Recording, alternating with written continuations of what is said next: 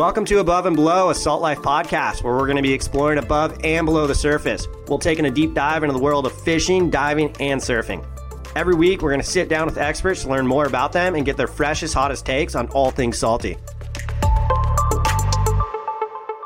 What's up, everyone? Welcome back to Above and Below, a Salt Life podcast. I'm your host, Kieran Anderson, and today we have April Zilligon again. How are you? I'm stoked to have you on right now, and we're going to be talking about the Carolina Cup. I'm fantastic. I am stoked to be here yet again, and I am even more excited to talk about the Carolina Cup, like probably one of my favorite and least favorite at the same time stand-up paddle races of all time. So you're in Hawaii right now. Yes. You're frothing out day by day because you're gnarly like that. You just travel and send life. We're going to be talking about the Carolina Cup, but first off, I want to talk to you about Hawaii. So you're in Hawaii. What are you doing there? I came out for 2 weeks of training with other incredibly fast people in my outrigger canoe. Because where I currently live right now, I live on a lake. It's very flat. There's no real wind or conditions, and there's nobody else that paddles there. So It's fine for your base season, putting in a lot of long, boring, slow miles on the water with your headphones in all by yourself. But when it comes time to start peaking for a race and you need to push yourself, it really helps to have some other people alongside of you during those training paddles. So that is why I'm here. There was also a race this past weekend, but yeah. So what went down in the race? Why are y'all hesitating right now? Was it gnarly? No, it was the opposite of gnarly. The Koh Nui is naturally gnarly. It's the early season race. It's really big for paddlers out here in Hawaii. And it's a 3-stage race. There's a sprint and a short. There's like a sprint and a medium distance the first day. And then Sunday, it's a 17-mile point-to-point race. And if the wind isn't blowing like it was not this past weekend, it is long, it is hot, it is flat. What's a medium distance? Like 6-7 miles. Dude. Like a 10K? That is so gnarly. That is so sketchy. I don't understand how you guys do this. It's so gnarly. I can run like a mile and then I feel like I'm winded. So you build it up little by little. I'm just joking. I could run a good amount, but I don't know about paddling that long. Actually, I probably could. Now that I think about it though, because I probably can run less than I can paddle because I'm always surfing. Same. Yeah. You absolutely would probably surprise yourself a lot because you have this shoulder musculature. Yeah. I actually paddle as my outrigger canoe. I paddle as fast as I run. Shoulder musculature. That's funny. So, all right, let's get on topic here. Carolina Cup. Talk to me about it. What the heck is it? It is the premier stand-up paddleboard race, one of the biggest races in the entire world. I think 1 year back in the 20 teens, it was the biggest race in all of stand-up for the year in the world. Wow. In terms of participants, right? It's on the East Coast. It's in Wilmington, Wrightsville Beach, North Carolina. And there's 3 different courses. There's a 3-mile inner protected harbor loop race, which is perfect for beginners, people who've never paddled before. Then there is you'd crush it. Then there's the 6-mile race, which adds an extra island to the little harbor loop island, still protected, still in inland waters, part of the Intercoastal Waterway, Banks Channel and stuff like that. But it kind of ups the distance. People start getting, a little more comfortable and you're exposed to more tide and more wind. And then kind of the pièce de résistance is the Carolina Cup graveyard race, which launches and returns through the surf at the Blockade Runner Beach Resort. The Blockade Runner, by the way, the host hotel, has been the host hotel since like the beginning. And it like you go there for the race, you stay at the hotel, they've got like a sauna, the pool, like you go race your brains out, like you can chill in the sauna afterwards. But shout out to the Blockade Runner because they put up with wet, sandy, stinky, smelly paddlers for like a whole week. That's so sick. And they feed them tons of yummy food. So right up front of the Blockade Runner. So if you're not racing, you can see it from your room. And in years past, there's been like absolute carnage. And you run out through the surf. You got to time it or don't time it. And so you're going to punch out with your 14-foot race board through the surf, which some years there's been barely anything, maybe like double over ankle. And then this past year, it was overhead for the sprint races. No. And it can mess you up because especially this year, with all the like the fall and winter storms, instead of there being a nice gradual sand beach to kind of like run and punch out through, there was like this huge drop off. And then it just made the water even more turbulent, made the sand like it was almost aerated so you couldn't run. It was like running in quicksand. Oh gosh, it was the hardest year to date. It was absolutely carnage. So they have like a bunch of different classes. You said they have a beginner class for people like me, and then they have like intermediate and advanced and all that. Yep. So those 3 races. And I think on Sunday they have kids races on the sound side. That sounds sick. The kids race. Yeah. You could help with the kids race. No, I would be a part of that. They would probably still beat me. They would. In all honesty, yeah, there's the no joke. Oh my goodness, that's so heavy. The Wrightsville Beach Junior Elite team, they're so pretty, pretty gnarly. Yeah, they're pretty good at what they do. So how many competitors are there? This last year, with everything going on, there was probably only around 100. But the year that it set the world record for the largest stand-up event, I think it was close to 1,000 paddlers. What? Are you across kidding me? All the races. Dude, that's so gnarly to think about because if you think about like surf contests, there's like maybe 32 people in an event. Mm-hmm. Like that's like not a lot. And then you think about like these paddleboard races and you just said 1,000. That is insane. That's so trippy. Have you ever won the Carolina Cup? I won this last year. Are you kidding? So there's 1,000 people. Dude, you are so gnarly. 1,000 people this year. I don't think people realize, you guys listening in right now, April is gnarly. Like, she is an animal. Like, she freaking trains hard. She goes at it. Like, she is gnarly.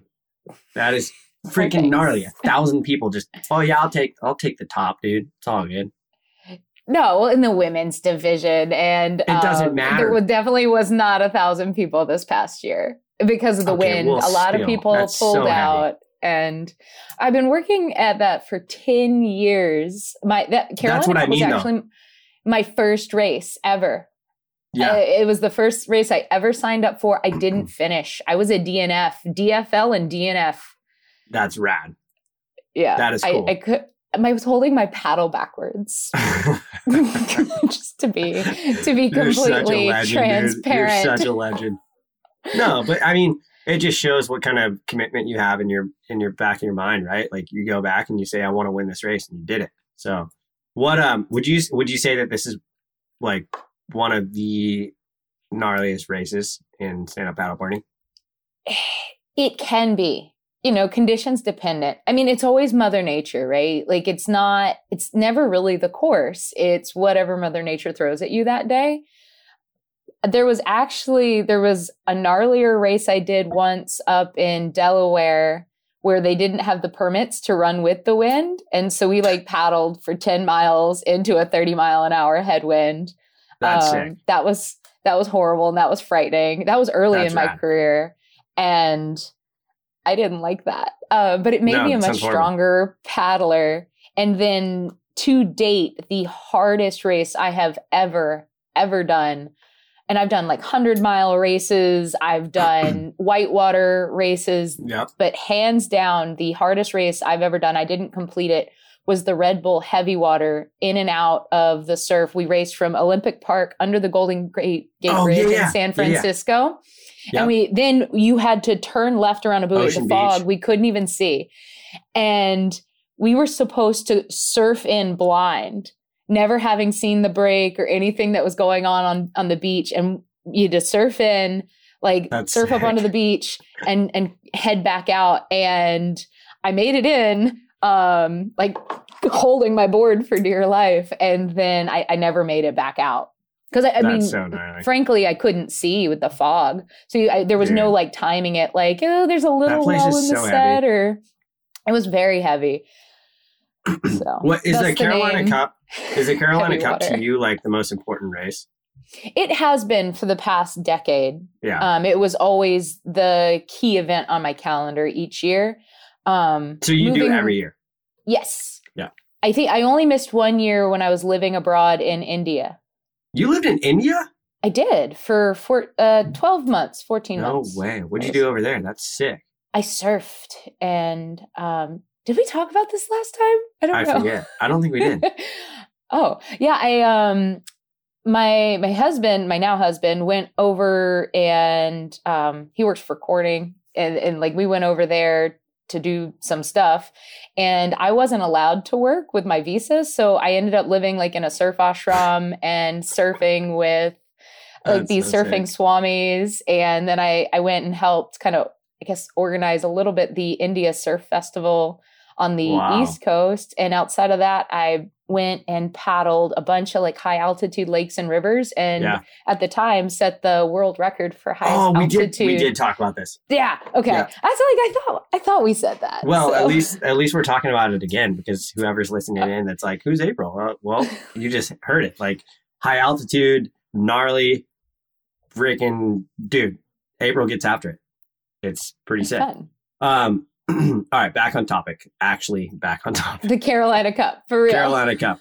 What's like preparation for the Carolina Cup? You're obviously in Hawaii right now, and the winds and conditions in Hawaii are super gnarly. So that's probably a really good place to prepare. It is. Like I said, this is a great place to prepare because there's other incredibly fast people to push yourself against in training. But up until this point, it's been just a lot of base work. Yeah. I can't discount that. Like you can't just say, oh, I want to do this, in like 16 weeks later, be ready. I mean, you can be as ready as you're going to be. And obviously you can do some higher intensity training, and that comes online pretty quickly. But if you want to be successful at like longer distance aerobic style events, you can't skip that base training. And since 10 years ago, when I started paddling, I had zero base training under my belt for like my entire life. It's taken me every bit of the last 10 years to even just be on the level as a lot of these other paddlers. That is gnarly. So would you say, I've got like a legitimate question for you, because you are competitive mindset, and I am too when it comes to surfing, but my competitive mindset might be a little bit different. So last year during the Carolina Cup, you said you won. After you won, what was your mindset right after you won? Was it like, I'm going to come back and I'm going to win again? I'm going to train even harder to make sure that I win? Or is it, I'm just going to kind of like do my races, have a good time? Because when you win an event, you're an all-time high, right? And it's hard to just like keep sending it, but you should. I don't know. It's hard. You want to click that in your mind to keep sending it and train hard and do that. So that's my question for you. It is. The Carolina Cup was such like an emotional sink for me for so many years that it actually, like, when I was able to, like, the name is on the perpetual trophy now and in the blockade runner, like the goal was achieved within a decade. Yeah. Like it almost started hindering my ability to prioritize other events that I was truly interested in, because there's the ICF World Sup Championships, there's an ISA World Sup Championships, there's races like Molokai Solo, the big outrigger race out here that goes from Molokai to Oahu. Yeah, gnarly. Like there's all these races that I've always really wanted to do, and I just didn't feel like I could focus on them until that goal was met. So when I crossed that finish line, it was more of a relief. Like, oh, thank God, I did it, and it is done. And if it doesn't happen again, it's because I have made a choice in my life to focus on something else. So your decision of which race you want to win next might have changed, right? So maybe you want to change it to the Molokai race, or which I just heard was canceled for this year, which is the other reason I was out here training. So there's still stuff going on, right, in the world that is out of our hands. It's interesting. It's interesting to hear you talk about that, because there's surf contests that when you're in the surf industry, you want to win, right? Pipe Masters.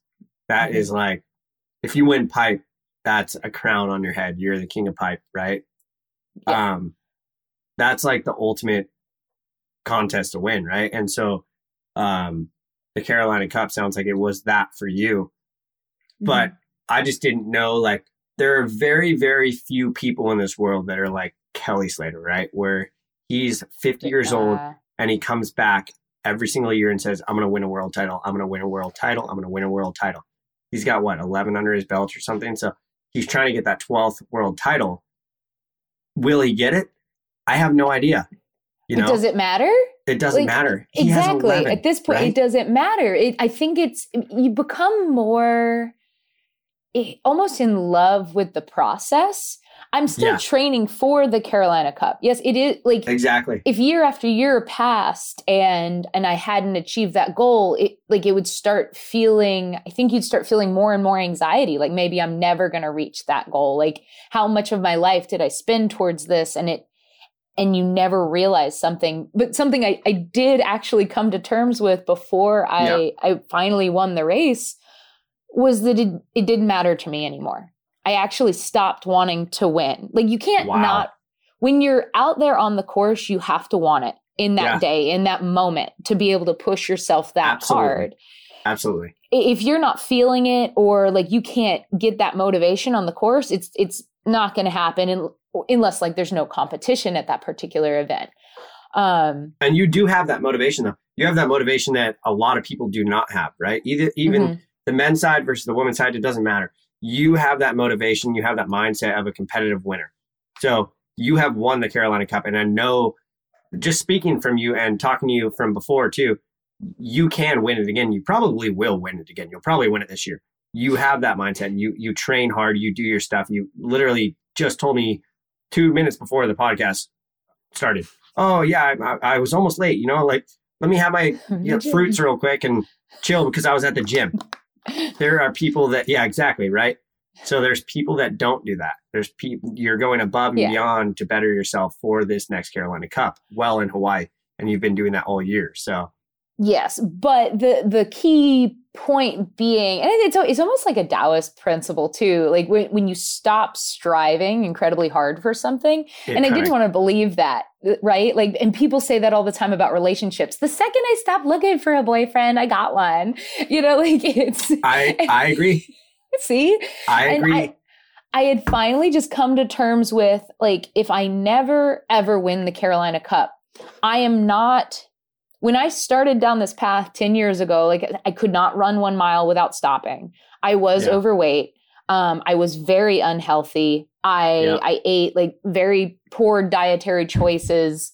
My brain didn't function the way it functions now. My life wasn't as full and as rich as it is now, even without the win, right? Like I'm so grateful for everything that I have without the win. And so with that kind of in my mind, I was like, I'm okay with it never happening.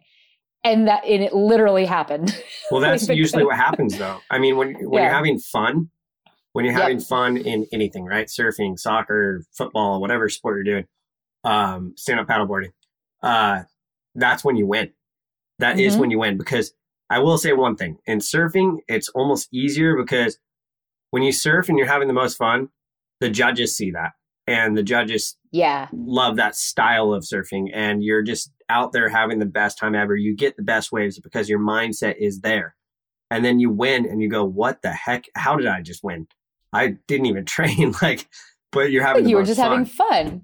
Yeah. But that's actually really well studied in peer-reviewed scientific literature. So it's a mindset. So when you say mindset, it's actually being in a parasympathetic state versus a sympathetic state, which is your rest and digest system is your parasympathetic state. And then that fight or flight is a sympathetic. So when you're full of anxiety and almost nervous, too nervous to compete, and you will never find that flow state. Mm-hmm. Whereas if you're having fun and you're just playing and you're relaxing and letting that activity just come to you, that's when you find flow. That's when everything's lined up and things almost come effortlessly. Trust me, it's not effortless, as you can probably attest. Even when you're surfing and you're having fun, you're out of breath. But it's just a completely different. It's a different electric feel. Yes. Yeah. So when you're training and stuff, how much does your diet change when you're preparing yourself for an event like this? I try to eat healthy throughout the year because for me, like I mentioned, I'm thankful and I'm grateful whether the win happens or not. So it's kind of like I've changed my life, and these are things that if I had to do something super strict or super crazy to win a race, it wouldn't be sustainable, especially for 10 years. It has to be a part of my daily regular life. But ever since I was 4, I liked broccoli better than, chocolate chip cookies anyway. The other kids would always be, what's that green stuff, as they hoover chocolate chip cookies. And I'm like, broccoli, what's wrong with you, kid? So that's actually never been a hard thing for me to eat really healthy. I fell off the bandwagon in college, obviously, for the overweight and unhealthy eating phase of my life. But once I got back into track, on track, it was fine. So I don't do anything too crazy. Yeah. I eat, but as training volume increases and training intensity increases, caloric intake has to increase, or else you can't hold that training load and recover. So I eat anywhere from 3,000 to 4,000 calories a day. And if it's a high intensity phase, more carbohydrates, especially for endurance exercise. A lot of people, I went through a phase too where my diet was really restricted for a while when I started trying to get healthy and started trying to train. Because you hear all this stuff in the internet world and on the news, carbs make you fat, or, rice leaches nutrients from your bones. At a certain point, there wasn't any food I felt like I could eat. To me, everything had been demonized, and I actually struggled with energy deficiency syndrome and under eating, which contributed to overtraining and subpar performances. And it wasn't until I just kind of threw all of that BS out the window and said, no, I can eat rice, I can eat beans, I can eat tacos. I eat tons of fruits and vegetables, and bananas aren't the devil. Or if you're moving your body and using your brain every day, you have to eat food. So it was, I just eat a lot. And I think I said this the last time we chatted, the hardest thing for me as a professional athlete has been learning how to eat enough. Yeah. And I think that's where a lot of people fall short. We're always doing something. So it's oh, no, I don't need to eat. But we do need to eat. But you do. You gotta eat all the food. How many days a week are you paddling before a race? Oh, goodness. Well, year round, I always keep the days per week about the same. It's about 5-6 days a week. I have one full off day. Oh, you do? Usually. Okay, wow. And one day where I do gym work and jog and take it off the water. But, if the waves are good or it's really pretty out, I'll just go for a little tootle because I like it. Between 5 and 6 days on the water, and a lot of those, well, most every day is a 2-a-day workout. Yeah, that's pretty gnarly. I hate the 2-a-days. Actually, I do like them because you sleep so good. You sleep so good. I sleep like a baby.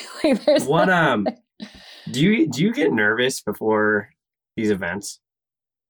I used to.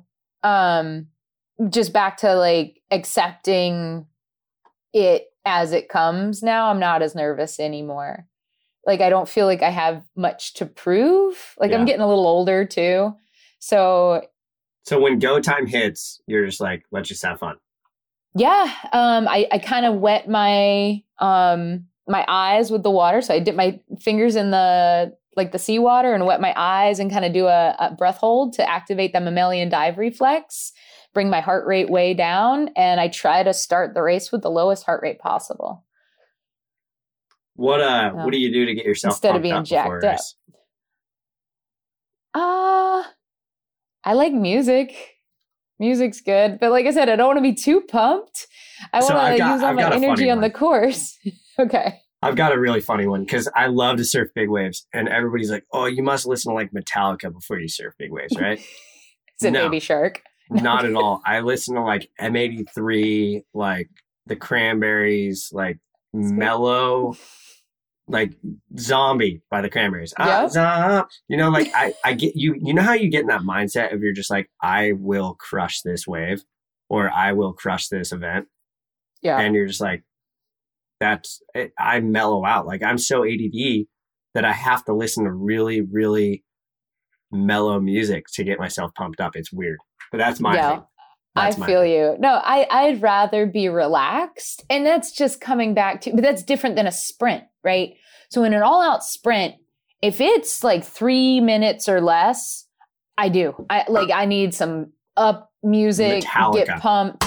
Yes, something like heavy and motivational. If it's like an aerobic slog, like a really long ultra endurance race, like there's no need to get all amped up. You need to preserve that energy for that long duration. So I'd rather be a little chill and a little mellow. Do you have like a day of routine that you do? I feel like I should. Dude, you and I are so alike because I have no routine. I just wake up, but I get psyched up in the morning, so I'll wake up super early. I do too. And I'll have coffee and be like, yeah, dude, the waves are firing right now. Like, oh, I remember I was doing a contest in Oregon, a big wave event. I woke up at like 5:30, had probably like 5 cups of coffee, and I was just frothing. And then my heat was at like 9:30 in the morning, 10 a.m. But I was just frothing. So I go, I'm going to go surf by myself real quick in the shore break. And I had a photographer with me, so we went and shot photos and stuff. And it was super fun. I was just getting barreled and like having a good time. And then I got back in and I was like, I probably shouldn't have surfed already. Like, I feel so tired already. Like, I just have no like routine, I just wanted to froth out. And that's just how it is. Like, I feel like there's those people that have a routine. There's those people that don't have a routine. And either one of them can do really well in an event. So, I find that especially like when you're traveling and like every event is so different and paddle races, like they never start on time. And like on the off chance that there is one that's starting on time and the racers meetings are always at a different time. If you have like a set routine, you're going to get to that event and you're not gonna they're going to throw you off. Like something's going to happen and you're not going to be able to stick to your routine. And if like you can't perform without that routine, you're kind of screwed. So it's better to just maybe go with the flow. Just do it. That's how I am. Yeah. I'm a go with the flow kind of guy. Are there any like certain rules that you have to follow before each race?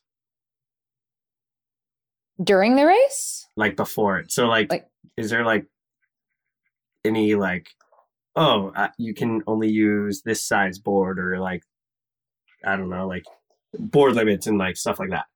Yes. At the World Championship events, there is board measuring and check-in, and you get a sticker on your craft. So the races for now, almost all races are on 14-foot stand-up paddle boards. There used to be a 12.6 division. Sometimes kids still race on 12.6, but all adults are pretty much 14 now. If you have like a small all-around board, like a 10.6, 11.6, or something like that, or a rec board, you can race in the open class. It's not going to be as competitive as a 14-foot race board, but if you're doing it for fun, what does it matter? Yeah. But yeah, there's really no limits on things like width or weight or like height or anything like that these days, like there is with certain Olympic sports. Yeah. Which is really interesting because it's driven the technology behind the boards. When I first started racing 10 years ago, I felt like a 26, 28 inch wide board was pretty narrow. And now I'm racing like a 21 inch wide board and I'm comfortable, which is crazy. That's rad. That's so sick though. So here, this is a really gnarly question to ask you, but what drives you when you're before an event?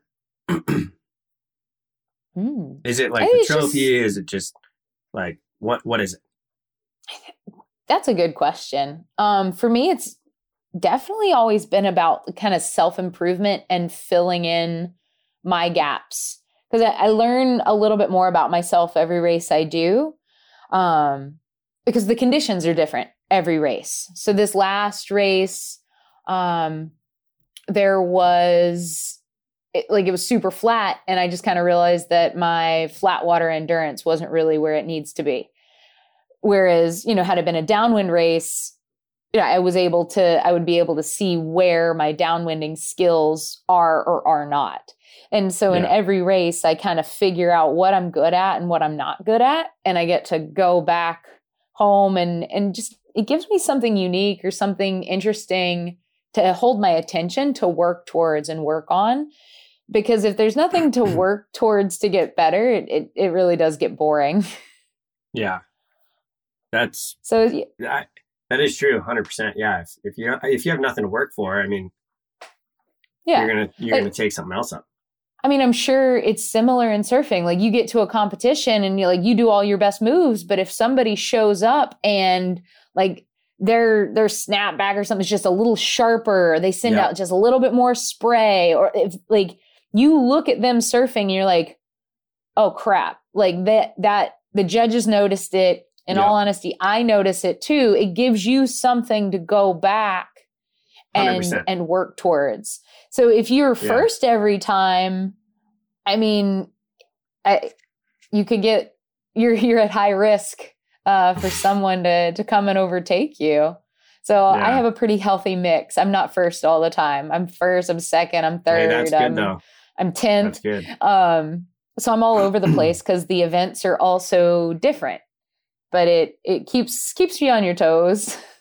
Have you ever had anybody that came up to you to ask you about getting prepared for the Carolina Cup? Or do you have any advice for somebody that would come up to you and ask that? People ask. Yes, I have people ask that all the time.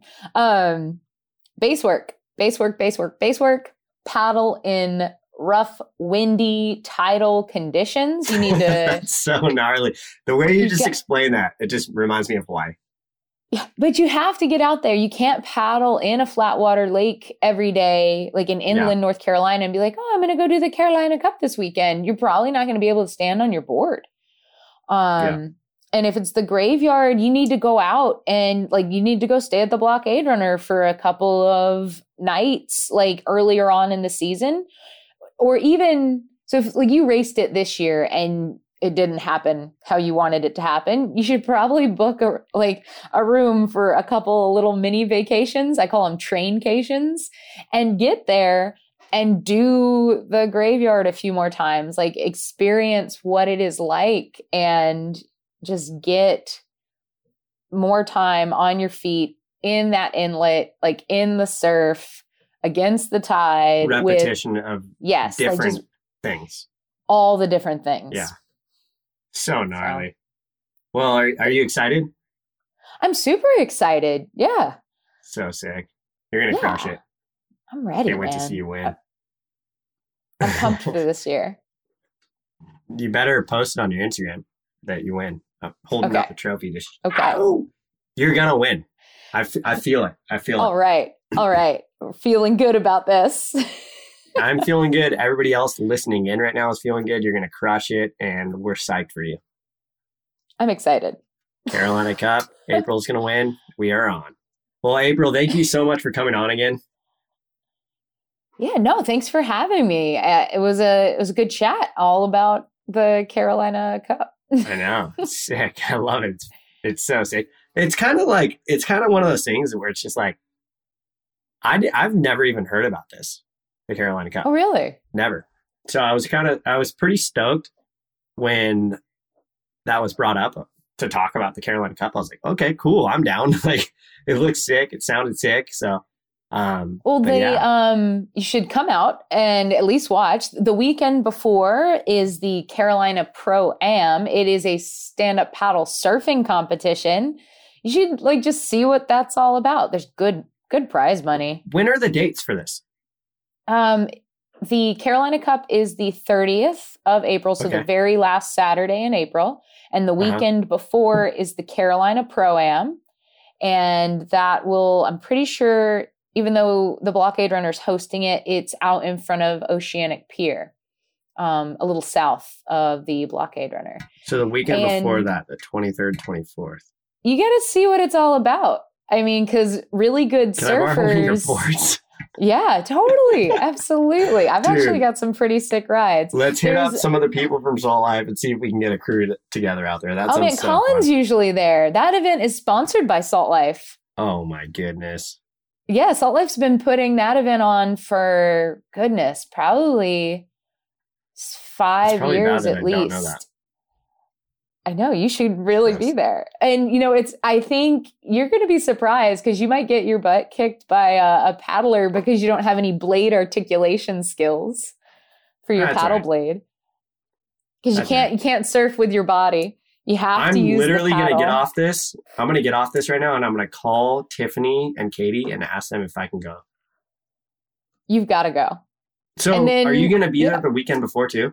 Absolutely. Okay. I won so last year I won the women's longboard sup division. So they actually divided it out. Supping is so hard. I'm telling you right now, I've done it. I do it out in front of Carlsbad. It's so hard. Juergens, the guy that started K5, he is so good at stand-up paddleboarding. And he's like, oh, dude, come over and grab a board for me. And I start doing it. I'm like, yeah, I can do it. But it is really freaking hard, dude. It's hard. No, it's easier than you think. You just gotta let the wave do the work. You gotta find flow. You gotta have fun. And so they divide it up. There's a sup shortboard, like as short as a sup can be. Oh, that's right? me. I'm on that one. So there's the sup shortboard and then there's the sup longboard divisions. Perfect. So longboard stand up is obviously judged on like cross stepping, riding the nose, like just really graceful and flowy maneuvers. And then the shortboard subdivision is exactly what it sounds like. More aggressive, like cutbacks, switchbacks, deep gouging bottom turns, just trying to like hack the top off the wave, sending spray out for days. I'm in for that. I know. Well, enjoy your time in Hawaii. Will do. I gotta go back. Thank you so much for coming on. No, thank you so much for having me. I'm gonna go train some more. All right, everyone. Thank you so much for listening in to Above and Below. I'm Kieran Anderson, and April, thank you so much for coming on, and we'll catch you next time. Thanks. Bye. Thanks for listening in to Above and Below, a Salt Life podcast. Make sure to follow us on Instagram at Real Salt Life. If you've enjoyed this episode, rate and review us on Apple or Spotify or wherever you listen to your podcast to help spread the word. And remember, stay salty.